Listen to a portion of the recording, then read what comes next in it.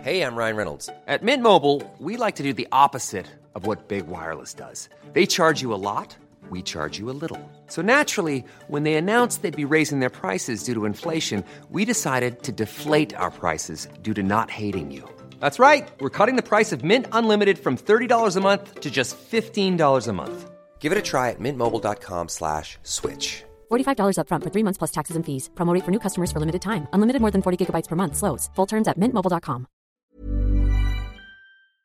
Hello, ako po si Dr. DJ Bandoy, Genomic Data Scientist at PhD candidate ng University of California, Davis at host ng Teka Teka segment ng COVID Corner, ang inyong explainer sa latest developments sa COVID-19. In this episode, pag-uusapan natin kung paano kinocompute ang reproductive number.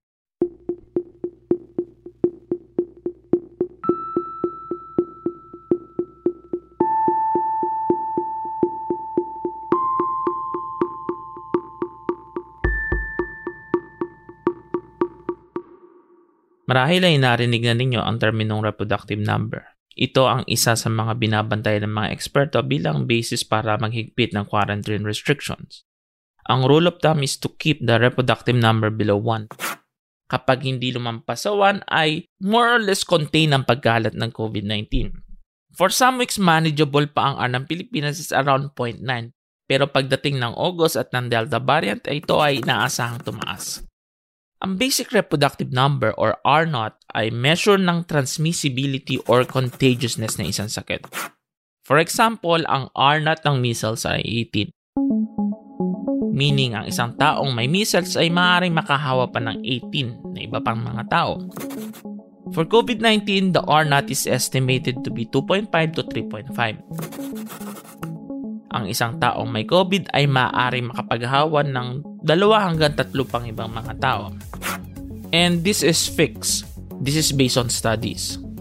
Ang nagbabago ay yung tinatawag na RT or Instantaneous Reproductive Number.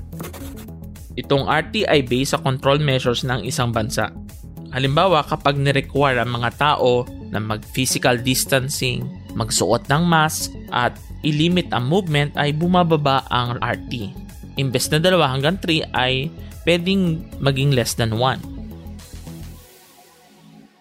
So ang tanong, paano ba ito kinocompute? May iba't ibang paraan at depende ito sa capability ng bansa. First, through contact tracing data. Kapag complete ang contact tracing data, bibilangin lang ang mga taong nahawa. Aalamin sino ang unang nagpakita ng symptoms at susundan o itetrace kung sino-sino ang mga nakasalamuha niya. Kung si Elsa ay nakipag-usap sa 4 na tao at 2 doon ay nagkasakit at nahawa, ang reproductive number ay 2. Uulitin lang ito sa lahat ng mga kaso at na-expose at i-average ang bilang ng mga taong nahawa. Matrabaho po ito, but if we really want to know kung ilan ang nahawa, this is the way. Ito ang ginawa ng Singapore, Vietnam at Taiwan. Pero sa Pilipinas hanggang ngayon, a year and a half into the lockdown, hindi pa rin kompleto ang contact tracing data natin. Madalas ito ay delayed o wala talaga nangyayaring contact tracing on the ground. So, ano pa ang ating option? Second is getting the reproductive number through genome sequencing. Ito ang ginagawa nila sa UK. Ginagamit ng UK ang sequence data to trace ang pagkalat ng specific variants. May genomic fingerprint ang virus kaya matatrack mo kung who infected whom gamit ang sequence data. Kailangan ng maraming sequences for this to work and in the UK, mahigit 500,000 samples na ang kanilang nasi-sequence. Ang problema ay almost isang center lang ang nakakapag-sequence sa Pilipinas, ang Philippine Genome Center, at ilang libo pa lang ang nasi-sequence nila. Kaya mahirap mag-compute ng reproductive number ng variants kung kakaunti lang ang dataset. Third, and another way of computing the reproductive number is through the epidemic curves. Ang epidemic curve ay ang bilang ng bagong kaso bawat araw. Ang pinakasimpleng method ay sa Robert Koch Institute.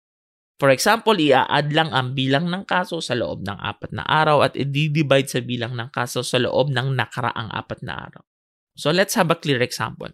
So kung ang bilang ng kaso sa loob ng 4 na araw ay 1,000 at ang nakaraang 4 na araw ay mayroong 500 na nagkasakit, ang R ay 2. So tumataas ang bilang ng kaso. But again, for this to work, Importante na meron tayong proper collection ng data at timely pag-update ng epidemic curve. And that's it for today's COVID Corner. Muli, ako po si Dr. DJ Bandoy, Puma Podcast. This episode was produced by Kat Ventura and edited by Carl Sayan. Follow Teka Teka on Spotify or wherever you listen to podcasts. Ingat!